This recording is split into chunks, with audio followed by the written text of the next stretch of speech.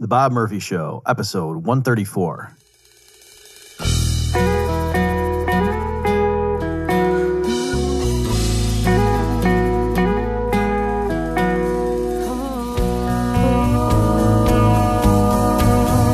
There's a tidal wave coming. What you gonna do? Get ready for another episode of The Bob Murphy Show, the podcast promoting free markets, free minds, and grateful souls. It's your source for commentary and interviews conducted by a Christian and economist. Now here's your host, Bob Murphy.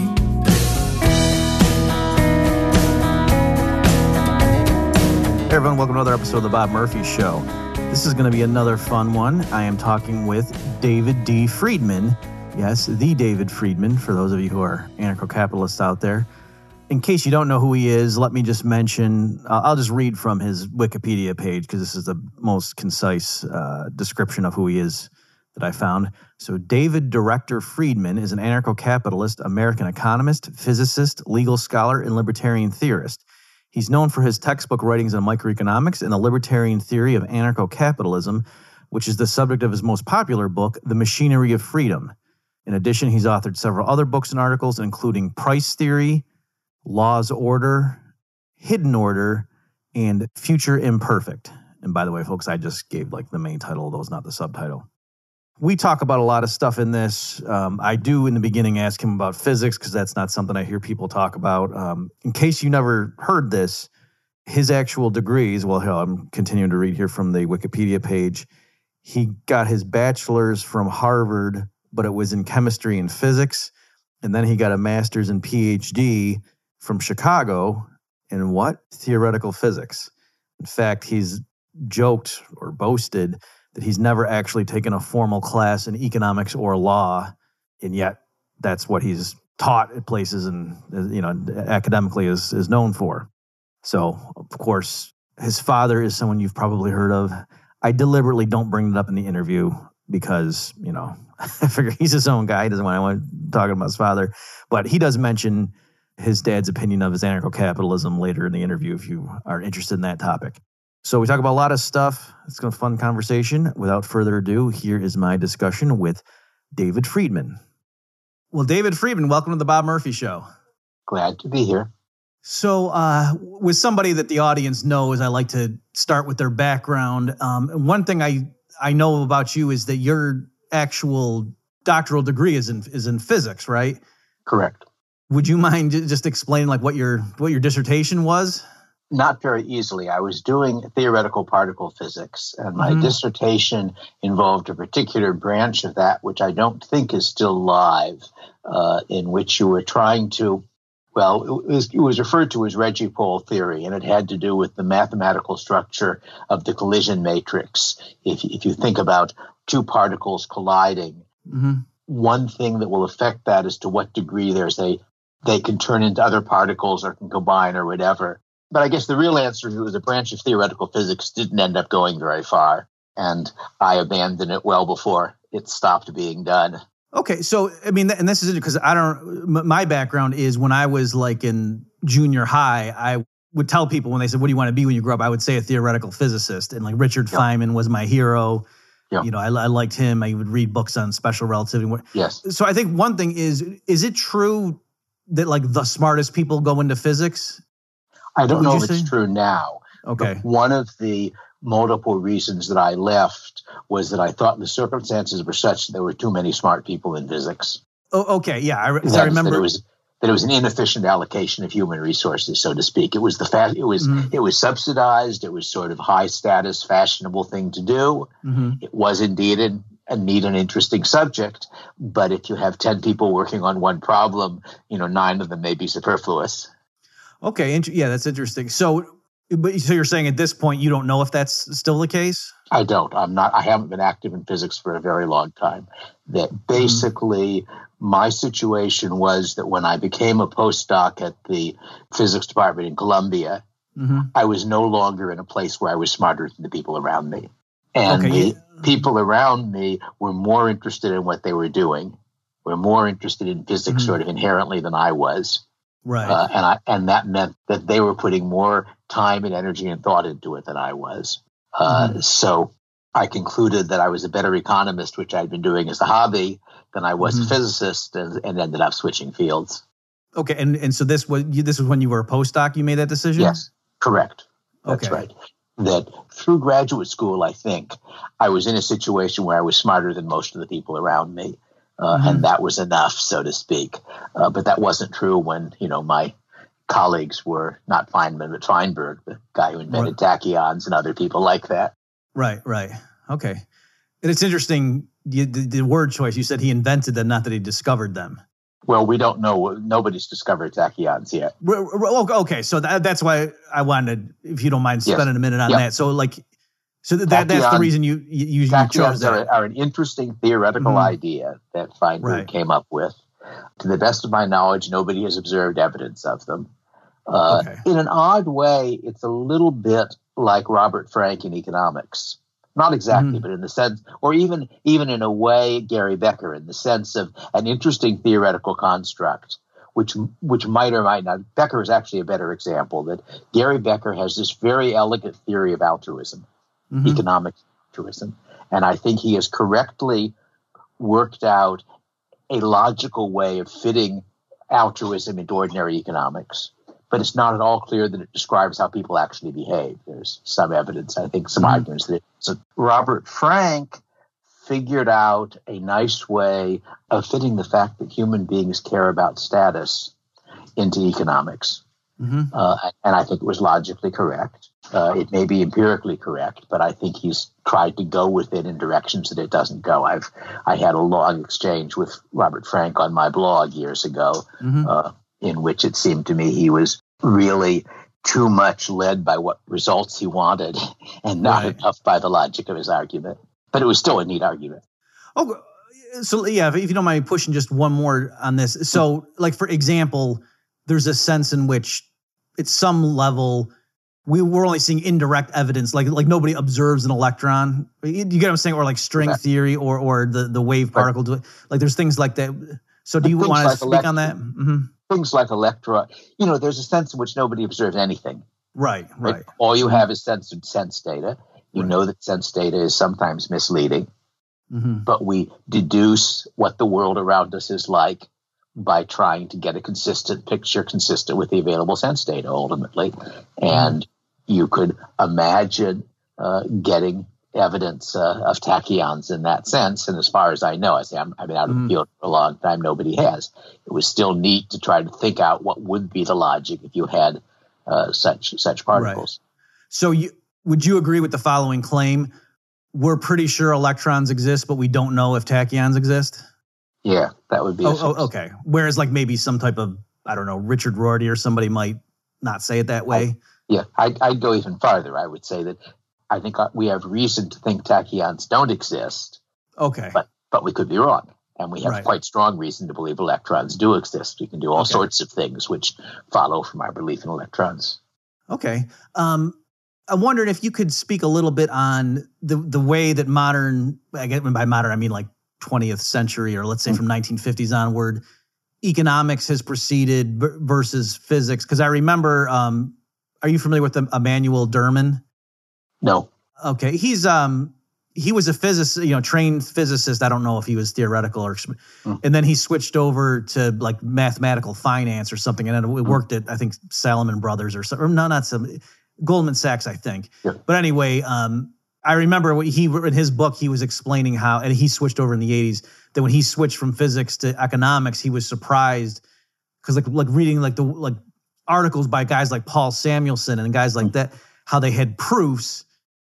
And he knew they were trying to model what they thought physicists were doing, but yet he said, no, in our thing, it wasn't like that. What they were doing was more like a math article as opposed to in physics, it was looser, he was saying. Like, you know what I mean? Like it wasn't like, here's our axioms, so I'm wondering, does that bring true to you? In a sense, my view of how you do economics is not by proving theorems.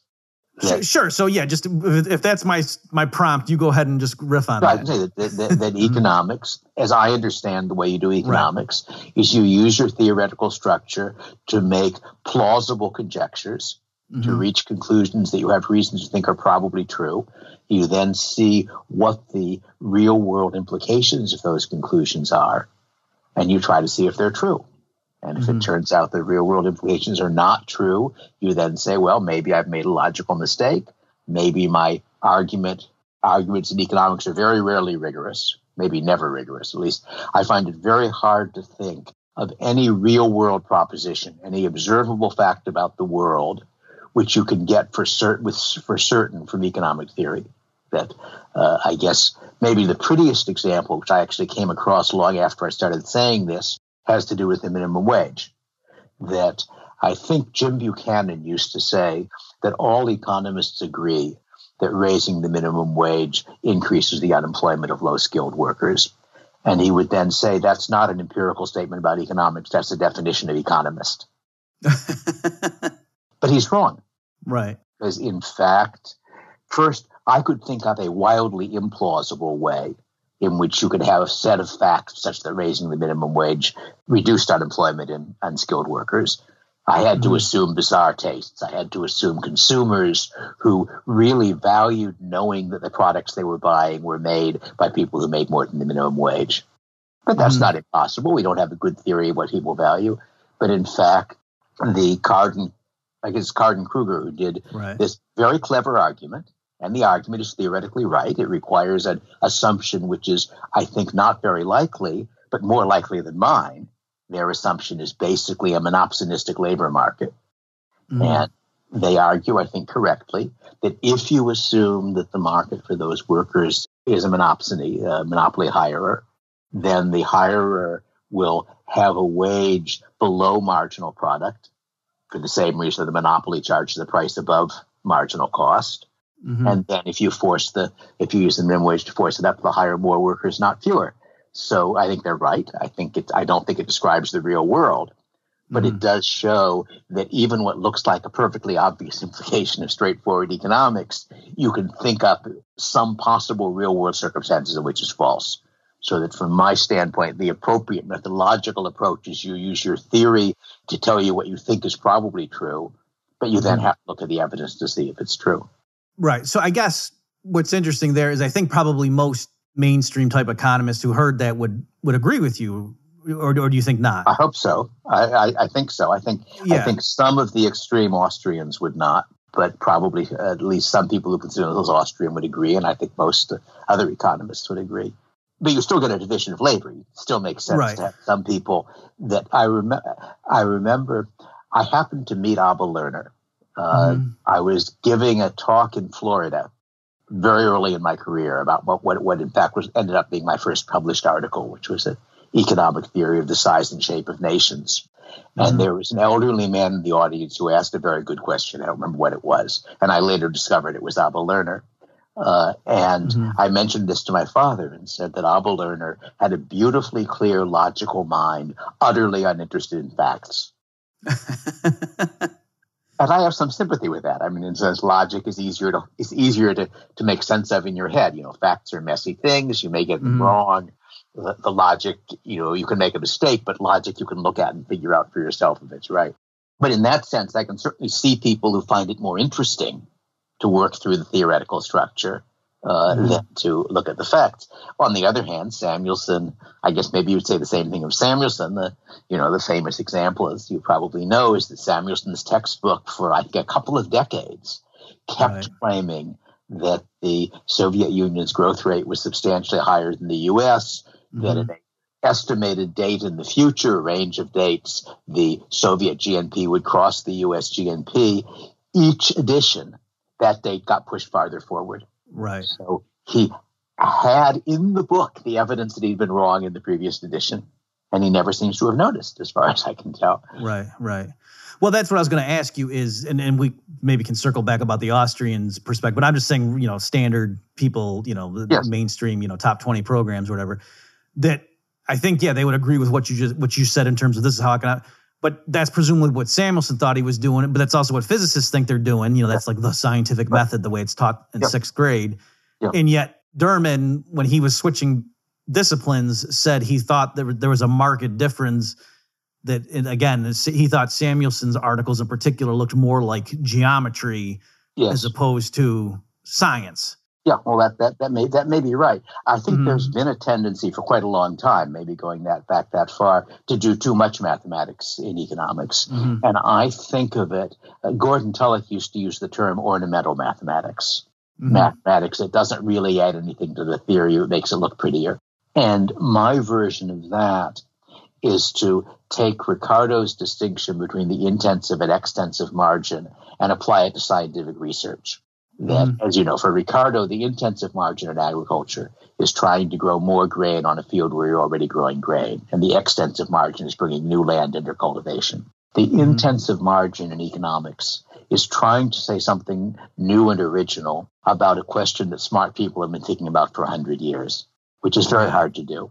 The extensive margin is finding some new area that economics can be applied to. So that Jim Buchanan and Gary Becker were both working the extensive margin, but they were both expanding the area that economics applied to. And Peter Leeson is a current economist who does that, in my view, a pretty good one. But if you're working the intensive margin, in order to get published, you've got to say something new. If you don't really have anything new to say, one way of doing it is to take some relatively sophisticated new mathematical technique, apply it to an old problem, and say, look, I've done something original. And now I have to say, going back to Gordon Tullock for a moment, there was an exchange he had with somebody else prominent, I don't remember who, where Tullock wrote an article criticizing a book or paper by the other person. And the other person started his response by saying, we've all been impressed by how much Professor Tullock has written. And it's even more impressive to realize he has written so much when he can't read.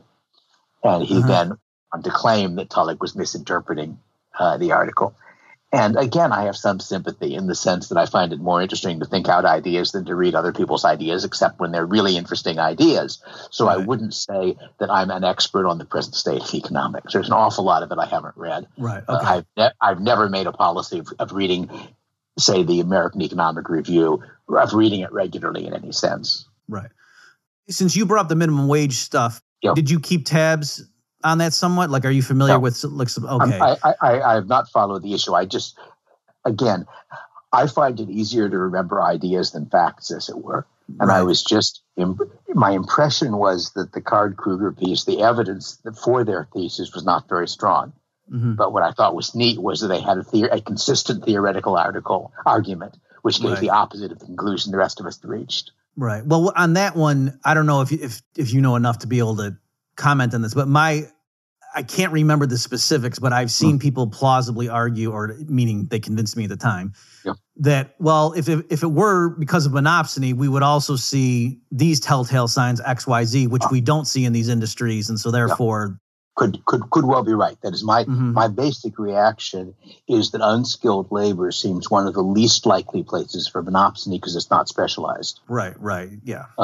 But so it didn't seem to me that it was likely that they had correctly described the world, but they had correctly described the theoretical structure, so to speak, and that's neat. I mean, that's elegant. Just as Ricardo is one of my heroes.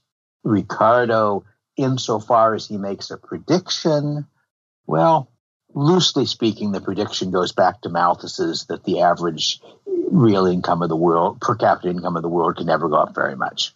Now, Ricardo is less vulnerable to that than Malthus, because in Ricardo's version of the iron wage, it depends in part on the tastes of the workers. That if the workers have luxurious tastes, then the equilibrium has to be higher before they're willing to have enough children to reproduce the working population. And therefore, in principle, Ricardo's theory is consistent with rising, but you wouldn't really expect it. But nonetheless, Ricardo succeeded in inventing general equilibrium theory. He did it with no mathematics beyond arithmetic, which is obviously impossible. And that's a very impressive accomplishment. I'm curious on your thoughts. So it does seem like there's this interesting phenomenon, and that we're familiar with economics, where really, really smart people, brilliant theorists, whatever, they build these whole structures, and yet it does seem like they're missing something, staring them in the face. Again, probably the most famous example is Samuelson. You mentioned Abel Lerner. I think a lot of us, when you read him talk about how a socialist community could allocate resources, back when he was answering Mises and Hayek and the socialist guy. He's clearly a very sharp guy. Yes. But yet it's like he has no common sense, or, some man on the street, like, and I could see why an academic would be like, oh, give me a break, But so I'm wondering, is there something? Part of that lack of common sense is a useful intellectual trait, namely simplifying a problem down enough so you can solve it. Mm-hmm. And now you may end up getting it wrong. It may turn out that your result is driven by the simplification, not the problem. But the real world is a very complicated place. And just as it makes sense to figure out physics in terms of things moving in frictionless vacuum, for example, if you want to do ordinary Newtonian mechanics, so it makes sense to think through economics at some point, ignoring transaction costs, maybe at some level of the analysis saying, what if people do such and such, and not thinking through, but will it be an interest to do such and such? Because that was in a sense the mistake Lerner was making, I think, that he was in effect assuming that you could tell the socialist bureaucrats to behave in a certain way without making it in the interest of everybody up the pyramid of authority to actually behave in that way. And that's, in a sense, the elegant thing about the capitalist solution, is that it doesn't depend on anybody doing anything because it's good. It depends on people doing things because it's in their interest. It's nice if people are moral as well. But as in a sense, you always have an intellectual division of labor, so to speak. And one of the useful skills is thinking through the sort of neat, clean, logical structure of something. And I mean, there's a sense, I used to think I understood Coase. Mm-hmm. And then I ended up doing a review of his final book, co-authored with Ning Wan, I think was his name, on China. And in the course of doing that, I reread all of Coase's stuff. And I concluded that I had really misunderstood the fundamental point of the problem of social cost. Because what it ultimately is a reductio ad absurdum of economics that is now done. That his basic thesis in both that and his economics of the firm, something of the firm, is that implicit in the way we usually do economics is zero transaction costs. That if there were zero transaction costs, there would be no firms and there would be no externality and public good problems. Right. And therefore, he thinks, I saw that as, given Coase's analysis, how should you rethink the question of what legal rules should be? And I spend a chapter or two in my Law's Order before what I'm describing. I wrote an article about Coase a long time ago, and Coase was a colleague of mine at the time. We were both at Chicago. And Coase's comment on my article was, you never really understand your ideas until someone else explains them to you. And I suspected that he had his tongue firmly in his cheek, given Coase, that he was speaking gently but sarcastically. And I didn't really understand it. I wasn't sure that was the correct interpretation, and I think I now do, that I tried to do something that he thought we shouldn't be trying to do for another 50 years. That is to say that Coase's view was the implications of transaction costs, of the fact that transaction costs matter. We have to understand much better than we do the logic of that problem. And that ought to be the project now, as it were. And if you understood it, you could then embody that. Whereas what I was doing was saying, all right, given what Coase has taught us about transaction costs, what does that tell us about what legal rules should be? So that I was trying to solve his problem. And in a sense, I conceded that one couldn't entirely do it. That is, I said, in effect, in order to work through the logic that I've just described in this chapter, you need the following information, much of which we don't have. Right. And I think Coase's view was that therefore you first get that information and then you try to work it through, whereas I was interested rather in, if you did have the information, how would you use it? So anyway, not sure what that's a diversion on, but it has something to do with theory versus real world. And Coase thought that you ought to be observing the real world. I think part of what interested him about China, in fact, was that China was developing independently a market system.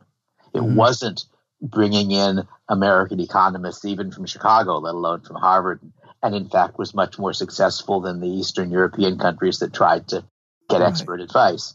And that since he thought that it wasn't clear on a theoretical basis what capitalism ought to be like, and exactly what was the right way to structure it might be different in different cultures and different circumstances. So China was generating data. Right.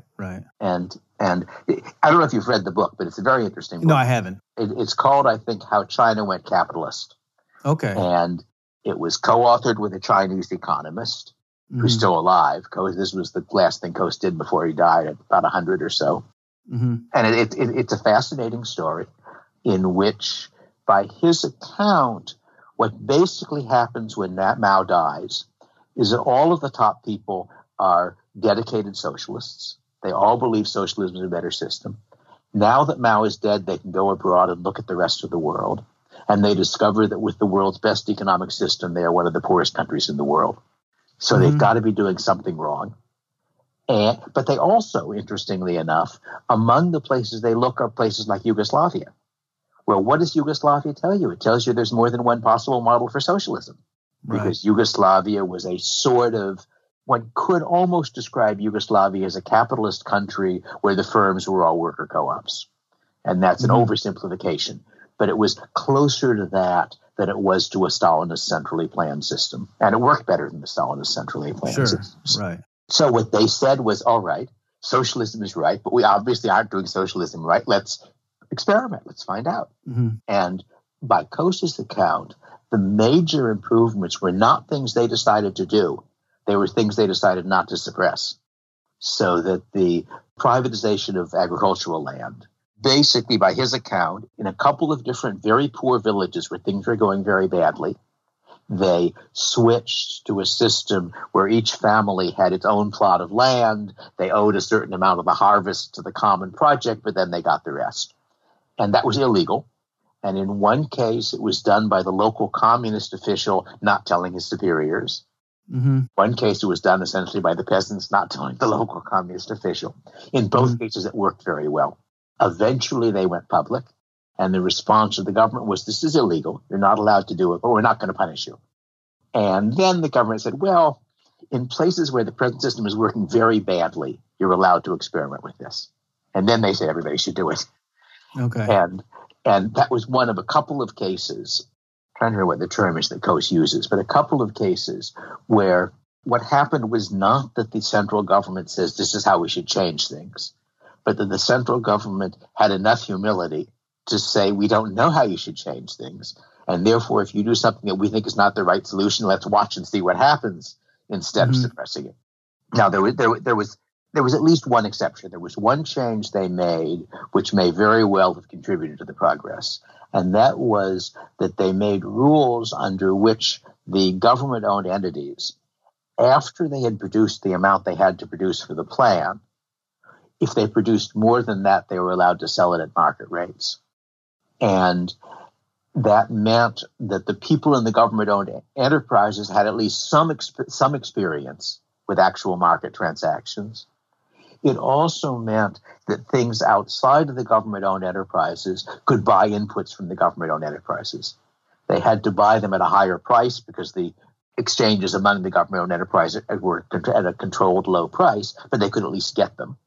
And since they did not have all the disadvantages of being a government-owned enterprise, you had a different part of what Coase describes is that you had a bunch of what were in effect small firms that were nominally being run by very, very local areas of government, that they were basically the residue from the Great Leap Forward. That in the Great Leap Forward, lots of people were encouraged to start sort of their own little government enterprises, as it were, but local government enterprises. So they were, in fact, de facto private firms.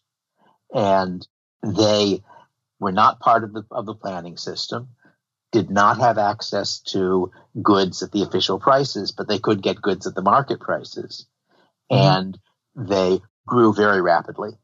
So the Coase quotes the person who was running things at the time is basically saying, none of us expected this, but we discovered that these little firms are now 10% of our output, something like that. Right. And again, they didn't try to suppress it. And similarly, in the cities, there had been a long problem of urban unemployment. And Mao's solution to urban unemployment is you force people to go out to the countryside and become peasants. The post-Mao government wasn't willing to do that. So what they did instead was to permit very small private firms. That if you had a private firm, I think of up to 10 employees, you could be a private firm in the cities. And those, again, grew very rapidly. And then if you wanted to be more than 10 firms, what you did was to put a red hat on. You got some local governmental unit to sponsor you so you could officially be part of them, and then you could be larger than that. And the other thing the other part of that, and this is one where I'm not sure if it was really something that the people in charge of it realized was going to happen or whether, but at least the official story was that the way the special economic zones were supposed to work was that the people in charge said, look, we can see the capitalists are doing something right that we're doing wrong because look how much more productive they are, especially comparing Japan to China was, I think, the one that struck them at the time. And that basically, so the theory of the special economic zones was let's have some little experiments in capitalism safely isolated in places that we don't care about. So take a place that isn't producing much and say within this town you're allowed to have capitalist institutions and let's watch it. And look, we can get ideas. We can figure out what they're doing right. We can then import those ideas into socialism and we can work better. And the exception swallowed the rule. That basically, I think Xiamen was one of the first ones, as I remember, and it goes from being a village to being a city of 10 million people or so. And because these were working so well, they started allowing more and more special economic zones. And as I say, the exception swallowed the rule, essentially.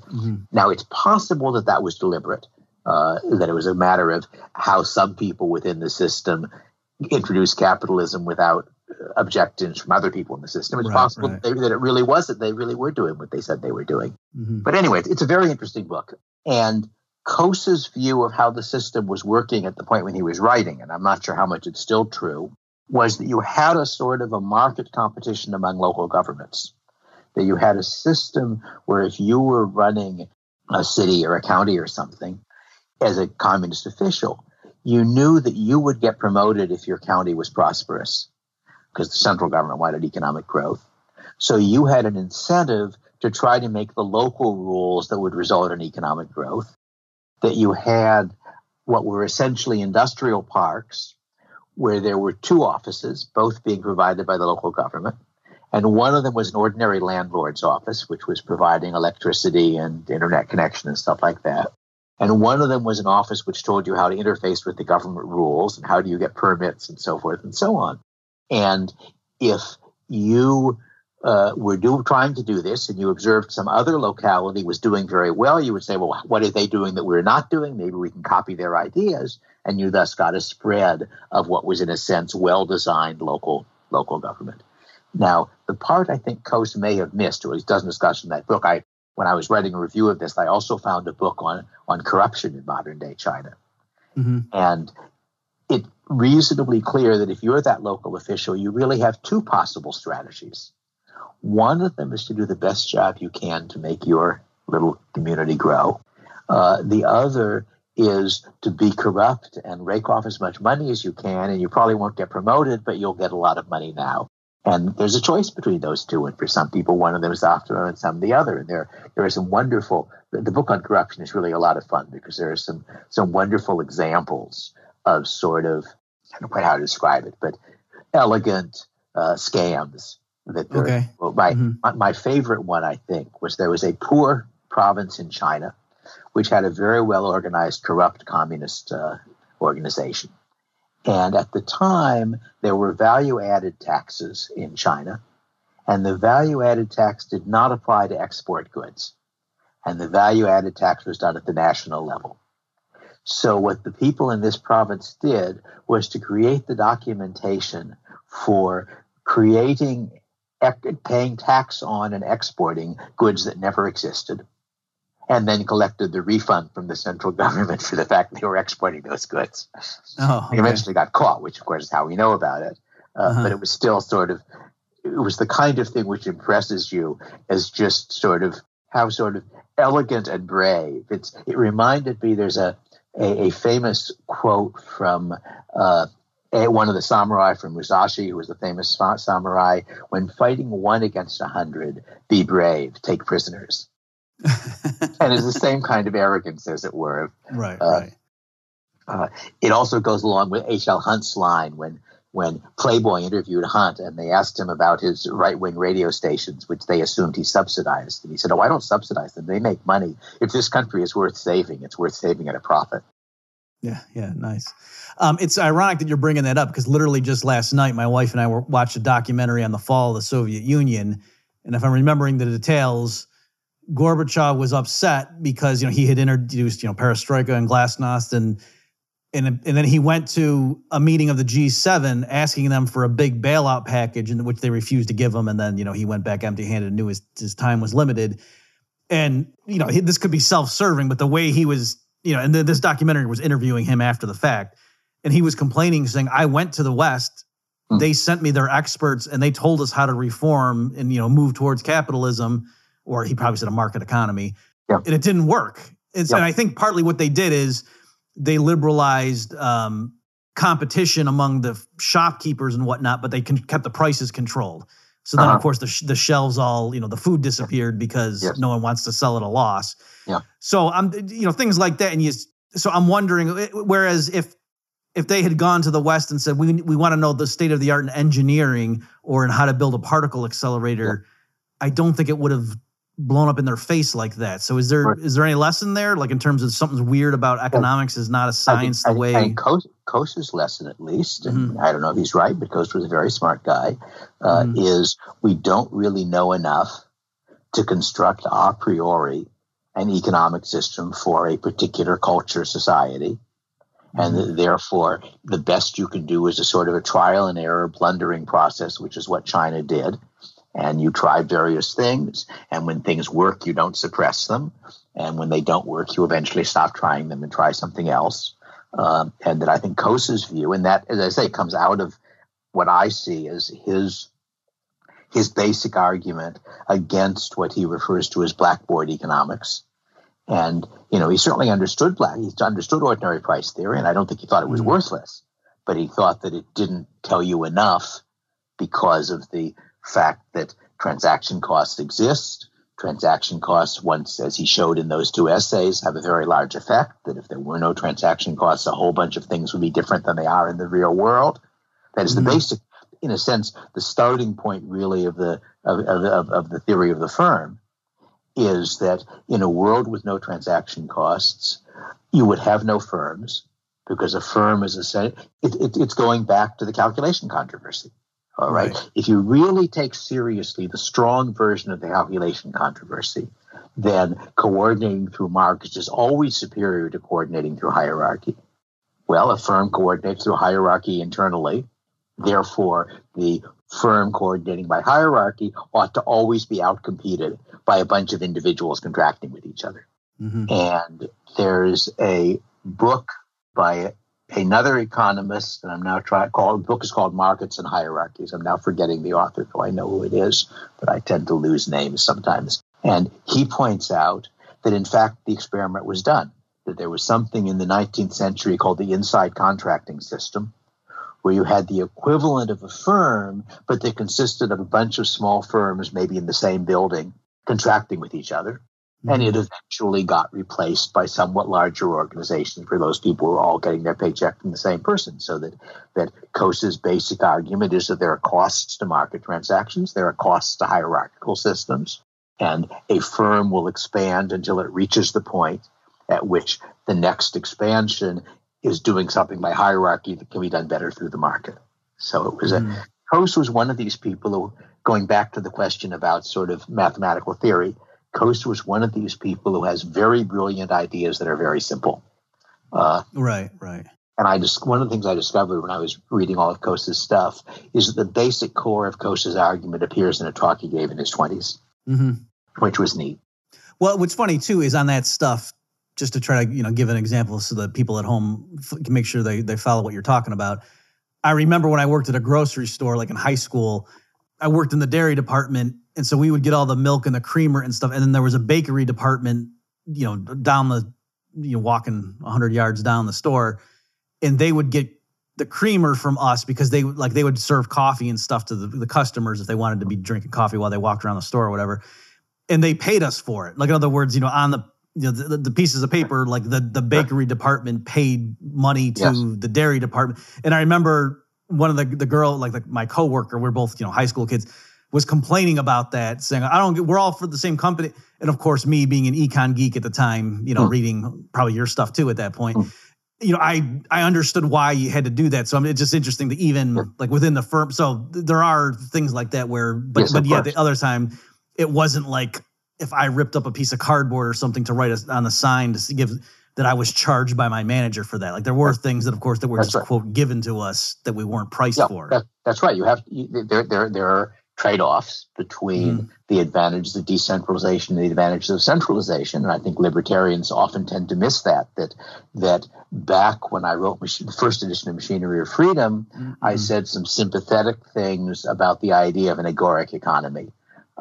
Which is probably, I probably picked up that term from Lefebvre, I'm not sure. And in terms of sort of our tastes, it feels better. And in fact, I enjoy more being part of an agoric economy than being an employee.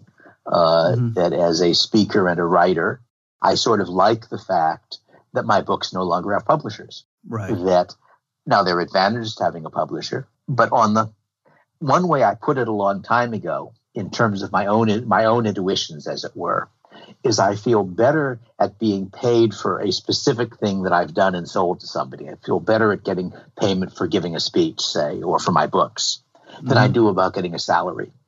And the reason, to me, I think, is that although as an economist, I know that the salary has some connection with what I produce, that connection is much more indirect, much less intuitive than saying, here, I made something, it's valuable to you, you pay me for it. And I like to feel I've earned my income, as it were.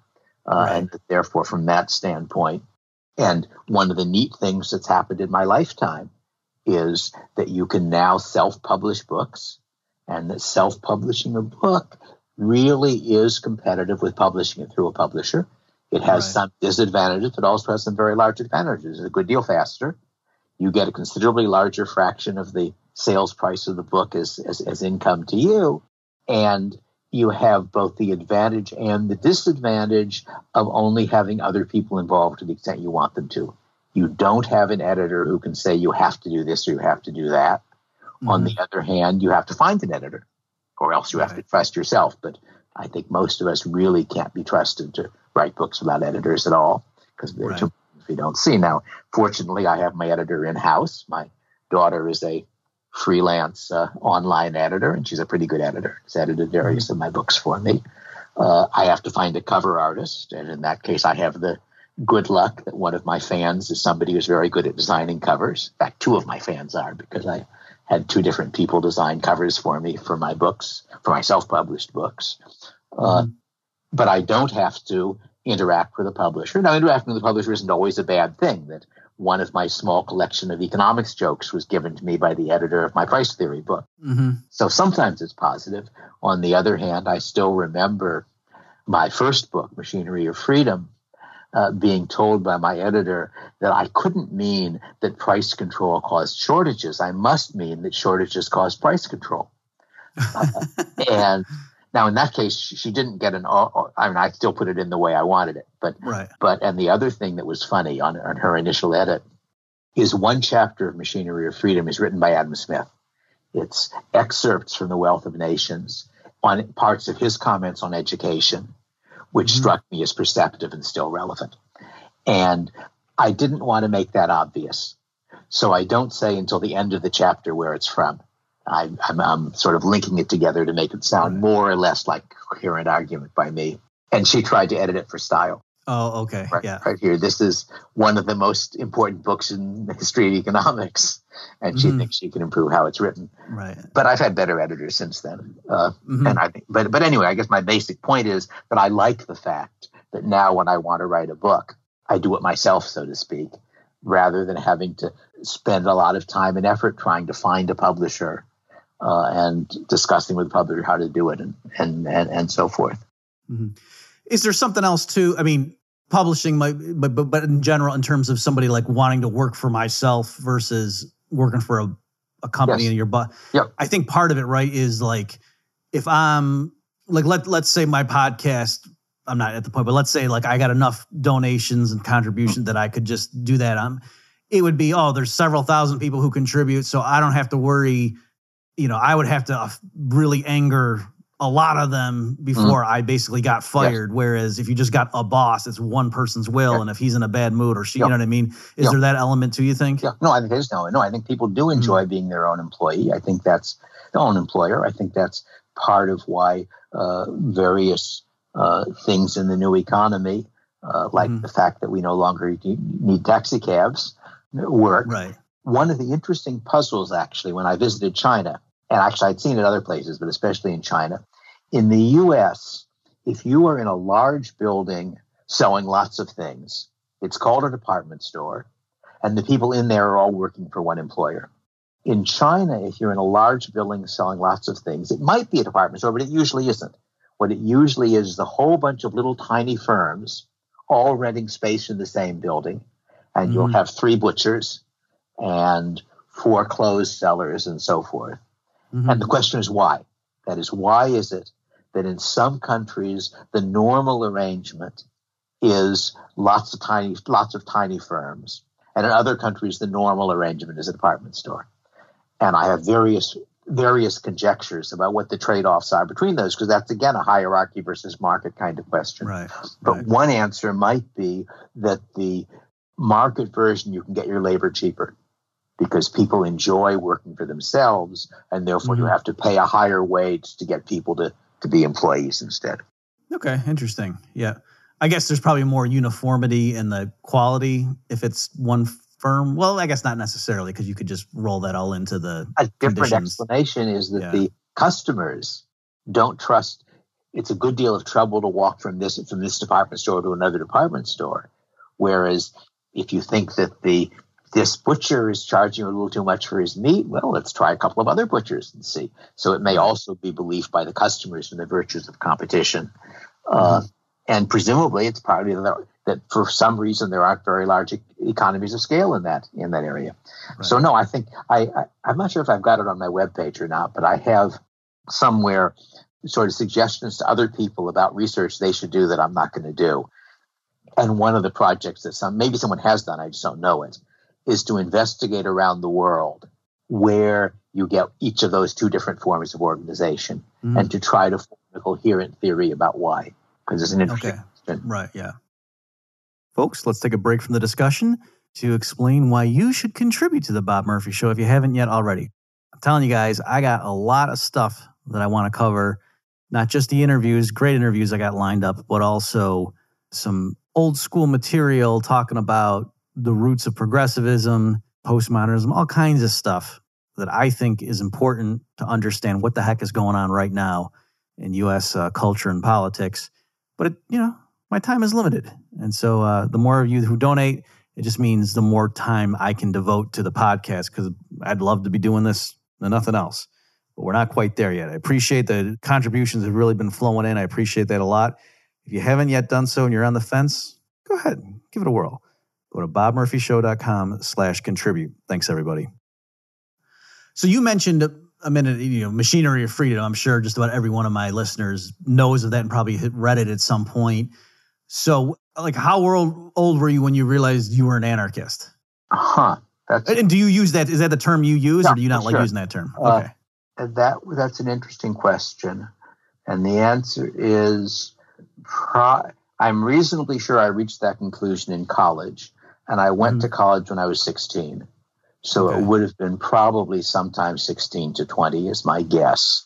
But I really don't clearly enough remember sort of my thoughts at different points. Sure. One way you could check it with a little effort is I was the token libertarian for a magazine called The New Guard, which was a young conservative magazine run by the Young Americans for Freedom, which had both libertarian and traditionalist people in it. And I had a column called The Radical. And at least one of those columns described the case for anarcho-capitalism. And I think I started writing that after I graduated from college when I was a graduate student, but I'm not positive. but that would at least give a latest possible date. But sometime between my late teens and early 20s, I would say. And the particular thing, insofar as there was a single thing that convinced me, it was reading a novel by Heinlein. Okay. Because my situation before that was that I thought laissez-faire was the right answer in general, but it had to be within a framework of laws provided exogenously, as it were, which is why you needed a government. And I thought I could prove it. I hadn't actually sort of done a formal proof, but it seemed to me sort of intuitively obvious, as it were, that you couldn't have the structure of laws itself coming out from the market system. And in Heinlein's novel, The Moon is a Harsh Mistress, he gives what seemed to me a plausible and internally consistent picture of a society in which the legal system is endogenous. And it wasn't my society, obviously. It doesn't tell me it'll work here, but it only takes one counterexample to refute a theorem. So if it was really impossible to have such a system, then there had to be a mistake in the book. Didn't seem to me it had a mistake in the book. So that got me thinking about the question of what would be the equivalent in my society. And that's what Machinery of Freedom really came out of. Parts of the Machinery of Freedom were the columns I had done for the New Guard rewritten into chapters. Right. Not all of it. Much of it was new. So I'm curious, what would you say, because I think for a lot of people who nowadays call themselves an anarcho-capitalist, it was a similar thing that they started out, as a regular, normal person. They had normal parents, and then they got into libertarianish ideas and realized, there's we don't need to have government funding of schools. You don't need the government to deliver first-class letters, the roads, and then probably the last thing or two is like military defense and the police and legal system. Yes. So do you have thoughts on why most people don't go that full way? Yeah. Do you think that's because there really is something qualitative, or just that, they don't have the courage of their convictions, and if you see why it makes sense to privatize? I think there are good arguments on both sides. That my father's view was that the system I described might work, but probably wouldn't. My view was that it probably would work, but might not. I spend parts of the third edition of Machinery discussing how the system might break down. I'm discussing really three different problems. One of them is the problem of national defense. And I sketch out ways you might be able to manage it, but there's no guarantee because national defense really is a pure public good. We have ways of producing public goods privately, but none of the nice thing about the ordinary market situation is that if something is worth producing, it'll get produced. People might make mistakes, but if everybody acts rationally, correctly, if something is worth producing, it gets produced. If it's not worth producing, it doesn't get produced. That's not true of public goods. And public good being, for the non-economists, a good such that the person producing it can't control who gets it. So if you produce it at all, it's available to a pre-existing group of people. So a radio broadcast is an obvious example of public good. But radio broadcasts are, in fact, produced privately. That's because some unknown genius thought up a kludge. He thought up a clever way, namely producing two public goods, one of which has a positive cost of production and a positive value to the consumer, and you call that a radio program. And one of them has a negative cost of production and a negative value to the consumer, you call that an advertisement. You produce both of them, tie them tightly together, and give away the package. And it's got a negative cost of production because the company will pay you to put on the ads. So that's that particular public good got produced in that way. And there are other public goods that get produced in other ways. But unlike the ordinary private good, there is no reason to be confident that if it's worth producing, it will get produced. National defense is a pure public good. It is entirely possible that it will be worth producing and won't get produced. And if that happens, we collapse because somebody invades us and conquers us. So that's one problem. And I've discussed ways you might do it, but not that I'm sure you could do it. Second is the problem, the internal problem of cartelization.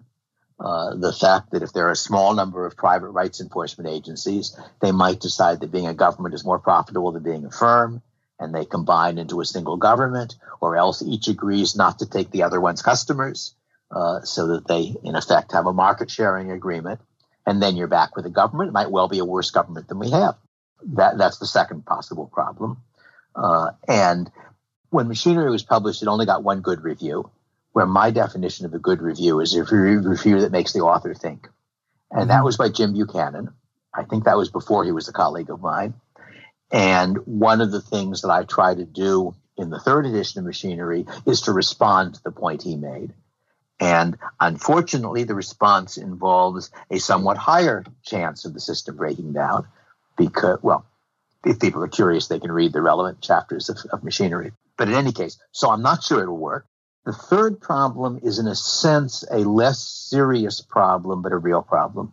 And that's what I describe as market failure on the market for law. That there are reasons why markets don't always do the right thing. And those, I think of market failure as describing situations where individual rationality doesn't produce group rationality. And public good problem is an example of that. The individual would like to produce the good, but he can't get paid for it because he can't control who gets it. So he doesn't get produced, even though the value to the customer is larger than the cost of producing it. And there are a bunch of things of that sort. Externalities are another standard example of market failure. And market failure exists on the private market, but my argument has generally been that the circumstances that cause market failure are much more common on the political market than on the private market, because market failure occurs because somebody is making a decision where either he doesn't pay the cost or he doesn't get the benefit, or at least doesn't get most of the benefit. That's the normal situation on the political market, that a voter who does an intelligent job of voting shares the benefit with 300 million other Americans. A legislator who passes a good law benefits a whole lot of people. A legislator who passes a bad law but that benefits a particular interest group can benefit from that, and so forth. So my argument is not that the market always gives the right result. I think that's a mistake a lot of libertarians make, to try to hand wave away problems of market failure. And the right argument is, yes, indeed, the market is imperfect, but the only alternative we have is the political system, and that's more imperfect. Right. But similarly, in the case of law, that I discuss reasons why there are some laws you should make that won't get made. And I guess the standard modern example would be air pollution. That if you think about the logic that's driving law in my competitive market for generating law in the system I described in Machinery, it's not at all clear that there will be rules against air pollution, even if there ought to be. Global warming would be a more extreme case. As it happens, I'm dubious that global warming is really a problem, but it could be a problem. And if it is a problem, it's a public good at a global level. That if I put out CO2, that affects everybody. So the question then is, how serious do you think those problems are relative to the problems of market failure on the political market? And if you say, look, market failure in the political market can't be that bad because we're still alive. All right. So I should say that was one of my father's comments on Machinery, that I had proved too much, that essentially my arguments implied that government would work even worse than it does. But which was an interesting point. But in any case, we have some evidence on how badly it works. And if you think that that the forms of market failure that would exist on the free market are more serious, are more catastrophic, which they could be, so I think there are lots of reasons. I mean, it's not like, again, going back to our earlier discussion, it's not like economics is a set of rigorous theorems that proves what works. Right. I've spent a lot of time online in recent years on a blog called Slate Star Codex. You mentioned that in our correspondence. And was run by a young psychiatrist who has an enormous amount of intellectual energy and a great deal of a very wide range of interests. Yeah, there's nothing like it. There was nothing like it. Yeah, I was going to ask you, because we hit the hour mark, do you mind staying a little bit longer just to talk about this case? Fine. That's okay, fine. yeah. But what I was going to say about it is that Scott Alexander, who ran the blog, did a review of Machinery of Freedom. Right. I read that. And his final line, which I thought was very good, was, "I hope this system is tried somewhere far from me." Yep. But I love that. We don't know how a new set of institutions will work, and I have reasons to think it would work well. So the best world is the one where somebody else tries it, and if it works badly, they have a problem, and if it works well, we can imitate it. On that point, do you mind me just saying, because I know like the Rothbardians listening are going to have a riot if I don't bring this up. So do you believe, because the obvious response would be something like, you're worried about consequences, but no, this is a matter of justice. The state officials have no right to take money from me to build nuclear weapons, even if it is necessary to deter the Soviets or what have you. Yeah. How do you feel about that? I guess I have two problems with that whole line of argument. Okay. I'm not entirely unsympathetic. That is, I don't consider myself a utilitarian, even if some people think I am. And I think that moral arguments are relevant, but there are two problems with them. And the first problem is that we can't actually we have no way of showing people that our moral beliefs are correct. That's in a sense, my fundamental quarrel with Ayn Rand, that I was very interested when I came across Rand, because Rand claims to have solved the David Hume's problem, to have shown how you can derive oughts from is's. And she doesn't do it.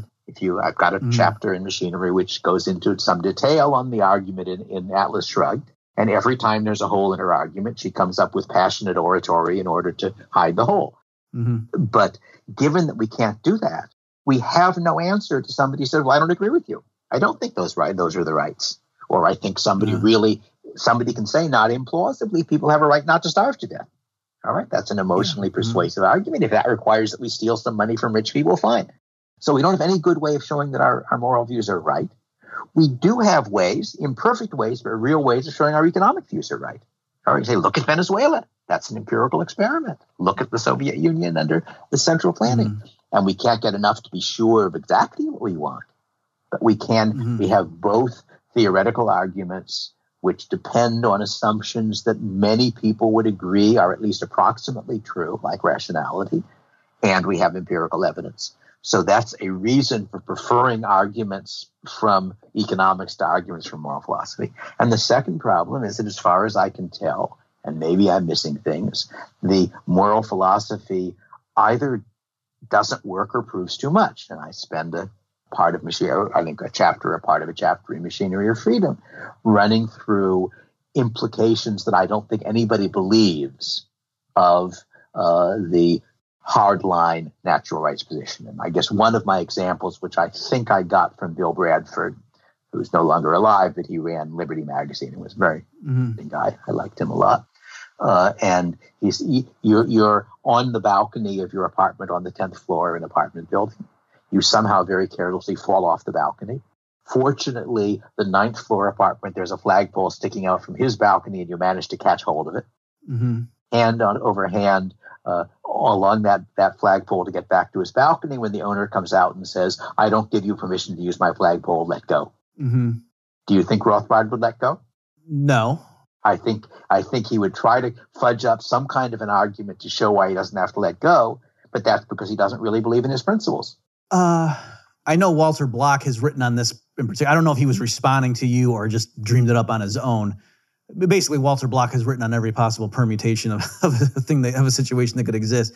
I mean, if you're saying because, like, from first principles, it's not obvious, but I mean, presumably part of the contract of you being in an apartment building would have clauses like that. I mean, that's one way to solve it. It didn't. Suppose it didn't. Right. I mean, but I guess you could be goofy and say, suppose the apartment clause said that, at 3 a.m. someone could come in and punch you in the face and say, see, Rothbard didn't, you know what I'm saying? No, but Rothbard would say that if I agreed to those terms, that he was allowed to punch me in the face. But I don't think he would say that if there was nothing in the apartment contract saying anywhere or implying anywhere that I had a right to save myself by using your property without your permission, I don't think that doesn't work. And I mean, I've run through a number of other examples of that sort. Right, yeah. But there are people who've tried. There's a book I really ought to read by somebody called Lester, a British philosopher who thinks he can solve some of my problems. And I've looked at some of his stuff, but not enough to make sure whether he's really done it. But I don't think so. Right. And so anyway, so it seems to me that the two problems with the natural rights one are it looks very nice and clean sort of in the abstract, but when you try to think about applying it, you discover that your real beliefs are not even your moral beliefs are not that tidy, that you don't feel you ought to. You feel you ought to climb in. If you damage his flagpole, you should owe him some damages, but he doesn't have an absolute right. And of course, in general, if you think about other parts of that argument, when people say there's no way of measuring costs except by what people are willing to accept. But if you really believe that, then tort law disappears. How can you sue somebody? So in fact, what we really believe is it's the easiest way, the most reliable way of measuring values is by market transactions that people are willing to accept. But it's not the only way. We have other approximate ways. Any firm trying to bring out a new product is trying to estimate whether people will value that product. If they couldn't do it at all, you'd never bring out any new product. So it must be that you can do it imperfectly. Similarly, for the standard problem of interpersonal comparison of utility, that we don't have a good way of doing it. We don't have a good theory about it. But nobody seriously doubts that the utility cost to me of being tortured to death is greater than the utility cost to you of stubbing your toe. And in fact, our behavior, we give gifts to people. If you really had no way of judging interpersonal utility at all, how do you decide whether you should give a donation to a random starving person or a random millionaire? And yet most of us has an opinion on which of them is a more reasonable thing to do. Even libertarians, they don't believe you're obliged to help the starving people, but I think most libertarians would say, if you see somebody is starving and you can easily feed them, of course you feed them. It's, a decent thing to do. And part of the reason is that we are reasonably sure that starving to death is a really bad thing to happen to you. Whereas failing to get gold plating on your Cadillac is not a really major thing to happen to you. Right. So I think a lot of these people, it's natural enough. I mean, this goes back to my point about economics. You simplify the world out in order to understand it, but then you have to recognize your simplifications aren't entirely right. So I suppose just real quickly on that one, and then I do want to ask you about the Slate Star Codex if you have time. So just for me to, I understand what you're saying, but for me to give what the defense would be is to say there's a distinction between, yes, this sort of psychological, we can use the word utility or happiness or, a dollar means more to a homeless guy than it does to a billionaire. But in terms of standard economic or, consumer theory, to say that this bundle gives more utility to that person, like that's more of a formal thing, and that those terms they're not the same thing. And so the utility that we use in demand or consumer theory is not the same thing that we mean in everyday language. I distinguish fairly carefully, I think, in my price theory book, between utility and value. Okay. Value is utility denominated in dollars. That is utility divided by marginal utility of income. And utility is utility itself. And in fact, when somebody was doing a German translation of Hidden Order, which is an attempt to essentially rewrite price theory as a book for the intelligent layman who wants to teach himself economics, I objected that he was using the term utility when I meant value or something of that sort. And I then discovered that I'd never made that distinction in Hidden Order. The distinction was in my head, and I was using the terms the same way. But the textbook version of it, I'd been more careful than the popular version. So if I remember correctly, in that respect, the German translation of Hidden Order is a little bit better than the English version because we fixed it in the German version. Oh, okay. That's interesting. Okay, so the last thing I did want to ask you was about Slate because again, with all these things, I could go on for 3 hours with each of these stuff. But so this one, do you mind just really quickly summarizing what the situation is for the listeners who don't know? But first, explain why that blog was so amazing. Yeah. And Slate Star Codex was a blog run by a young psychiatrist who had enormous intellectual energy. I used to accuse him of having discovered the 36-hour day and a very wide range of interests. And he would put up an essay on something. And it might be something in his field. It might be some scientific controversy where he basically read all of the relevant articles and summarized them and critiqued them. It might be a sort of a philosophical issue or just explanation of how our culture worked or why things happened. I remember, for example, one of the ones which is sort of obvious after the fact is he says that if you look at the public controversies over police killing somebody or some private individual shooting somebody who he claims is attacking him or things of that sort, oddly enough, they all seem to be ones which are close calls. They all seem to be ones where you can make pretty good arguments, both that side A was in the right and side B was in the right. Why is that? He says, well, if it's not a close call, nobody will argue on the other side. And if nobody's arguing on the other side, it doesn't get any publicity. And you can't push your ideas if no one's talking about them. So therefore, the ones that actually end up surfacing are ones like the now forgetting that, but there have been 2 or 3 or maybe more than 3 high-profile cases where in some of them, by the time it was over, it was reasonably clear who was in the wrong, but at least initially it wasn't at all clear. So that would be one example. An entirely different example. He looks at the question of whether Alcoholics Anonymous works. And he reports that there are people who support Alcoholics Anonymous who say, here's the scientific research that shows that it gets people off alcoholism. And there are people who oppose Alcoholics Anonymous who says, here's the scientific research that shows that it doesn't work. So he read all of the papers. And he says, in fact, none of them show anything, that none of them have a decent control. Here is the way in which this paper or that paper fails to really show what it claims to show. And his conclusion is that almost anything you do to persuade somebody not to be an alcoholic helps a little bit, and nothing helps very much. Let me give you a third example. This is one of the old ones, but quite an interesting one. He starts out the essay by saying, looking online, I discovered there are some bright people who have what look like really crazy ideas, and they call themselves neo-reactionaries. So I looked around the web to see if I could find a summary in defense of their position, and I couldn't find one. So I wrote one, putting together all bits and pieces.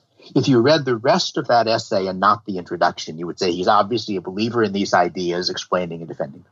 Then later he writes a second one saying, why are they wrong? Yeah. And so he puts them in his essays, and he gets a comment thread of 500 to 1,000 comments.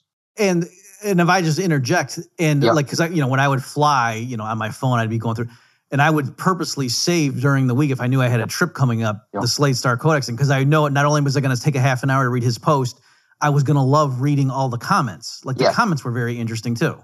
That's right. Part of what I spent much more time on the comment threads than I did on the posts, especially later on when he said most of the interesting things, though he kept saying some interesting things. Right. But and one of my favorite commenters was you, because that's partly what I was saying is the commenting community ranged politically from anarcho-capitalists to socialists. It ranged religiously from seriously believing Catholics to atheists. It ranged professionally from a literal rocket scientist to a literal plumber who posted under the name Plumber. He was a very interesting guy. I like him a lot. With a very distorted view of the world, but he's, a pleasant, intelligent, willing to be disagreed with, and so forth. And almost all the conversation was civil. So it was the only place I knew of online where you could actually have intelligent civil conversations with people who had very, very different views. And can I bring up one more? I'm sorry, but one of my favorite posts from him, which you may remember, it was titled, "You're Still Crying Wolf." And the premise was saying that now that Trump is in office, people are saying about, remember when we called Mitt Romney a racist? Well, don't you wish we hadn't burnt our Capitol or whatever? Yeah. Because now there's, and in other words, we were calling Wolf, the boy who cried wolf, on George W. Bush and Mitt Romney, but now and then Scott Alexander, and again, that's a pseudonym. His point was, no, you're still crying wolf. And he went through point by point and showed how, Trump didn't refuse to condemn the KKK, all these accusations. And he was going through saying, what are you talking about?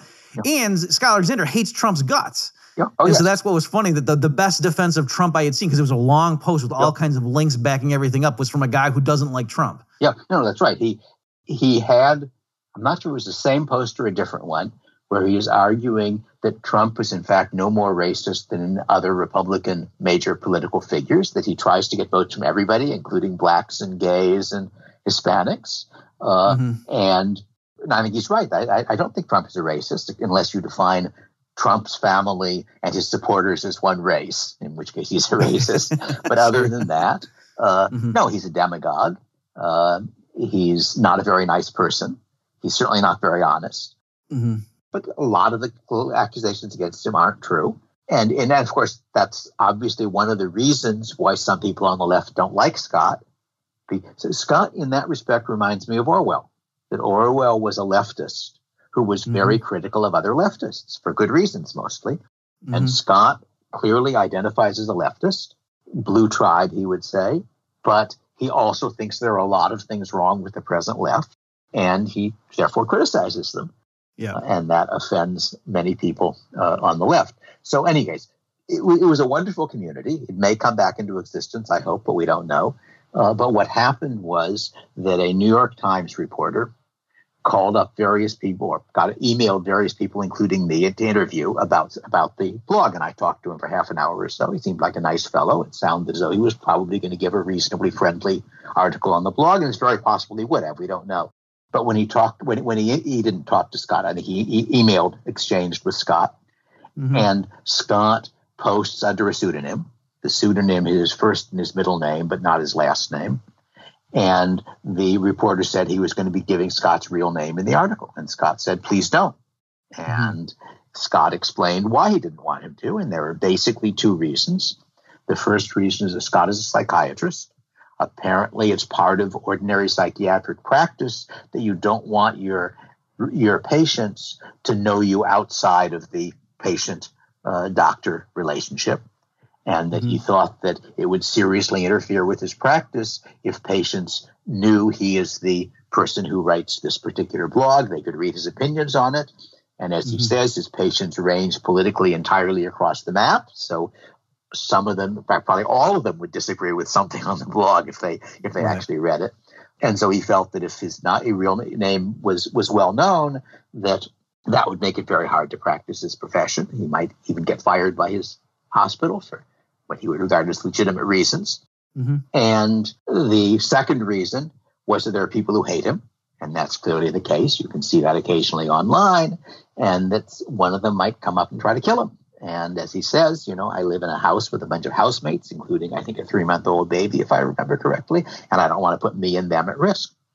Now, to be fair, Scott's real name is not very hard to find. That there are a number of things he did mostly before he started Slate Star Codex, by which if you're sort of part of that social group, as it were, you can work out the links and figure out that he must be so-and-so, as obviously the reporter successfully did. I mean, I knew Scott's real name. So in a sense, the case is quite as strong as if he'd really had secure anonymity.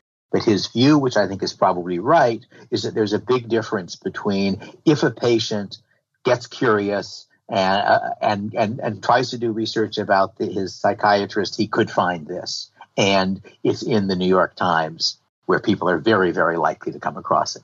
So anyway, his position was that he very much didn't want that and wasn't willing to go along with the interview if he didn't. And the reporter said, well, I'm sorry, but I've checked with my editor, and it's New York Times policy that if we have a story about you, we have to give you a real name, which turned out to be a lie. That is, I don't know about the policy. It does not describe what they've done in the past. Right, because they ran that thing about from a Trump insider, They've done a variety of things with different reasons. I think the closest was a left-wing podcast, I think, where they gave only the official name, the pseudonym or whatever, the person who put it up and not his real name.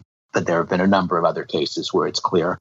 So they may well have a policy that they prefer to give the name, but are willing not to if there's a good reason. And Scott had given good reasons. So when the guy said, and by the way, just to justify, he wasn't just being paranoid. Like he earlier had to take his name off. Like he was the moderator or co-moderator of like a subreddit or something. This happened like a year ago. Yeah, I did not follow all of that in detail. Okay, I know I'll be real quick. But there, what happened was, and I might be botching some of the details, but the spirit of what I'm saying is for sure correct. Where Scott was the moderator on some Reddit or subreddit. I don't do Reddit, so I don't know how the terminology. And he had to just bow out and remove himself from it because people, like what he did there was, they get into awkward situations where, like, what if somebody was posting things and everyone knew the person was a white supremacist, but what he was saying was, you know what I mean? It was getting into weird, moderating decisions, and they would come up with a rule that they thought was fair. But then, it would just be awkward because they want to just be making one-off decisions case by case. And so then people who hated Scott's guts would go around and anything he was a participant, even some altruistic effort or whatever, they would contact the organizers and say, do you know you have an apologist for Nazis? You know what I mean? When clearly that's not what he was. He's a progressive. Yes. And so he just kind of had to professionally remove himself from a lot of things because this group that hated his guts would follow him around and dox him and do all this stuff. So that's the kind of mentality he's dealing with. I didn't follow that stuff at the time. But in any case, I don't know. My wife has worried for like 30 years that somebody I offended online would heave a brick through our window. And it never happened. And I think that people are much more willing to be very hostile when they aren't physically present and are sort of reasonably invisible themselves. Right. But nonetheless, it seems to me that it was a not absurd worry that somebody who knew his name and identity, who wouldn't have known it otherwise, because obviously somebody who really hates him, his enterprise, is going to figure out who he is. But that if everybody knew it because of the New York Times, that increased the odds that some one slightly nutty person would in fact try to shoot him or attack it one way or another. Anyway, so his solution was he just took the Slate Star Codex down. So now that thing is gone, and it's just like a pinned post saying what happened. It's gone. You can find the old stuff if you're reasonably sophisticated using, I think, archive.com, if I remember correctly, is where I found it. So if you want to read what it used to be and you have reasonable experience at searching the web, it's still findable. But it is not findable by following its own links, as it were. Right. And I don't. The article hasn't come out yet. There was a New Yorker article which came out a few days ago about the blog and about the controversy. And I thought it was much better than I would have expected from the New Yorker. That is, it was clear that the author himself identified with progressivism and had sympathy with some of the criticisms of the blog. But in general, I would say it was a pretty friendly article and made Scott sound like an interesting person, which he is, and like a nice person, which he is, and the blog like an interesting phenomenon, even if you had some reservations about the fact that they allowed people with evil ideas to talk on it. Right. And it did not give Scott's name. I am hoping that one result of the New Yorker article was that the New York Times won't bother to run an article because they've been preempted already. Right.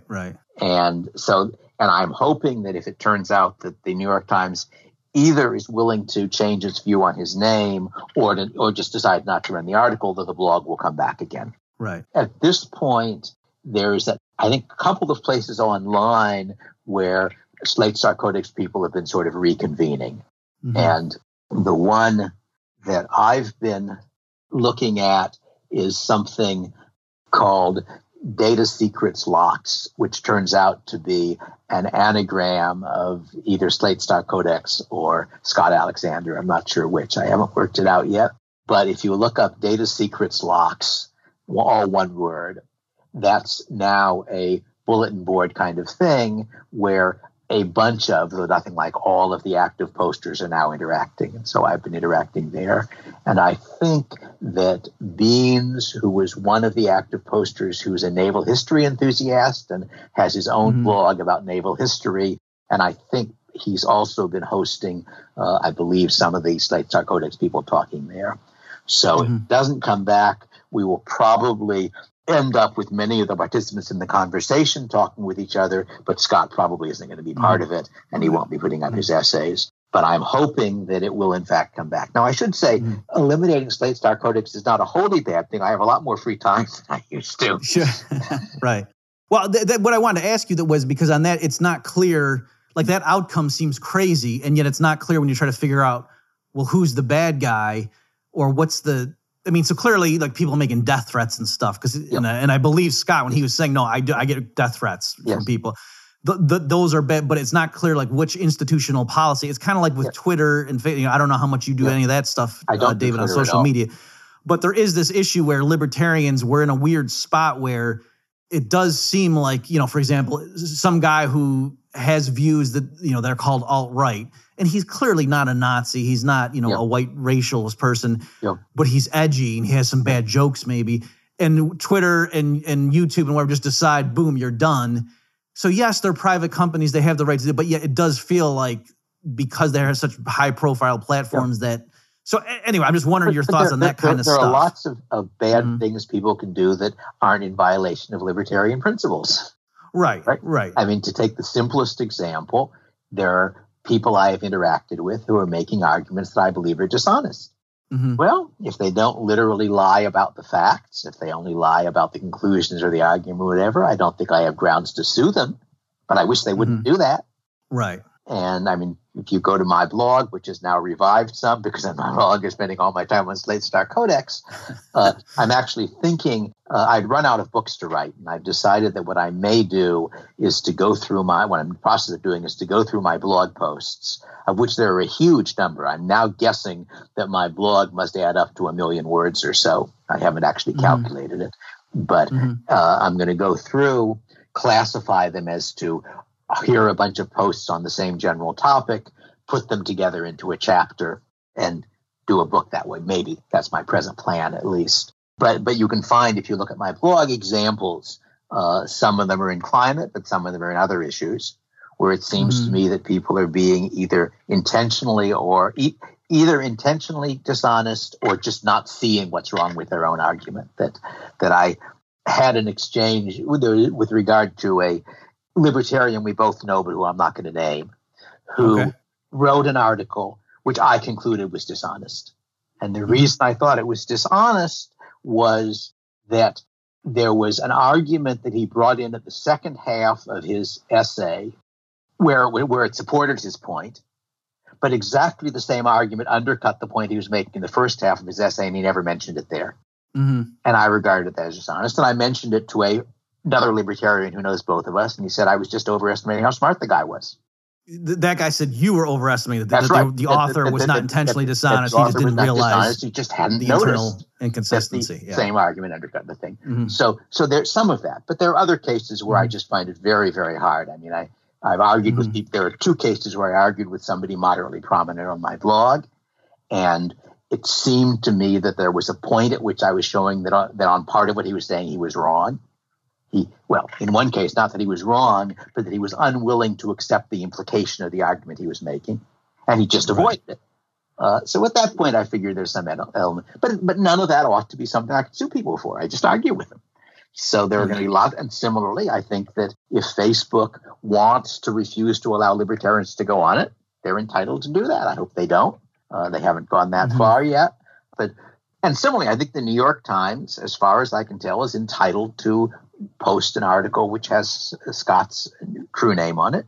I think some of the people on Slate Star Codex thought they were deliberately trying to get him, but my guess is not. That is my guess from talking to the reporters. The reporter really didn't have anything particularly against the blog. He just thought it was very interesting, which it is. But he was being not malicious, but irresponsible. That's at least my interpretation of what's going on, is that he believed correctly that it would be a somewhat more interesting article if he identified Scott's real identity. He didn't take very seriously the fact that it would impose very large costs on Scott. And he was more interested, like most of us, he's being selfish. Like most of us, he wants to accomplish his ends. And if that happens to step on other people's toes, well, that's too bad. He'd rather not step on their toes, but tough luck. Right. So anyway, that would be my interpretation of what he did. And I think he's entitled to do that. I just wish he wouldn't. Yeah. So. Okay, well, thank you. We should probably wrap up at this point because I've taken a lot of your time. So everyone, my guest has been Dr. David Friedman. For links for all the stuff we talked about, I'll go to bobmurphyshow.com/134. Dr. Friedman, thanks so much for your time. Thank you. It was a lot of fun. Bye-bye. You've just experienced another episode of The Bob Murphy Show, the podcast promoting free markets, free minds, and grateful souls. For more information and to subscribe to this podcast, visit bobmurphyshow.com.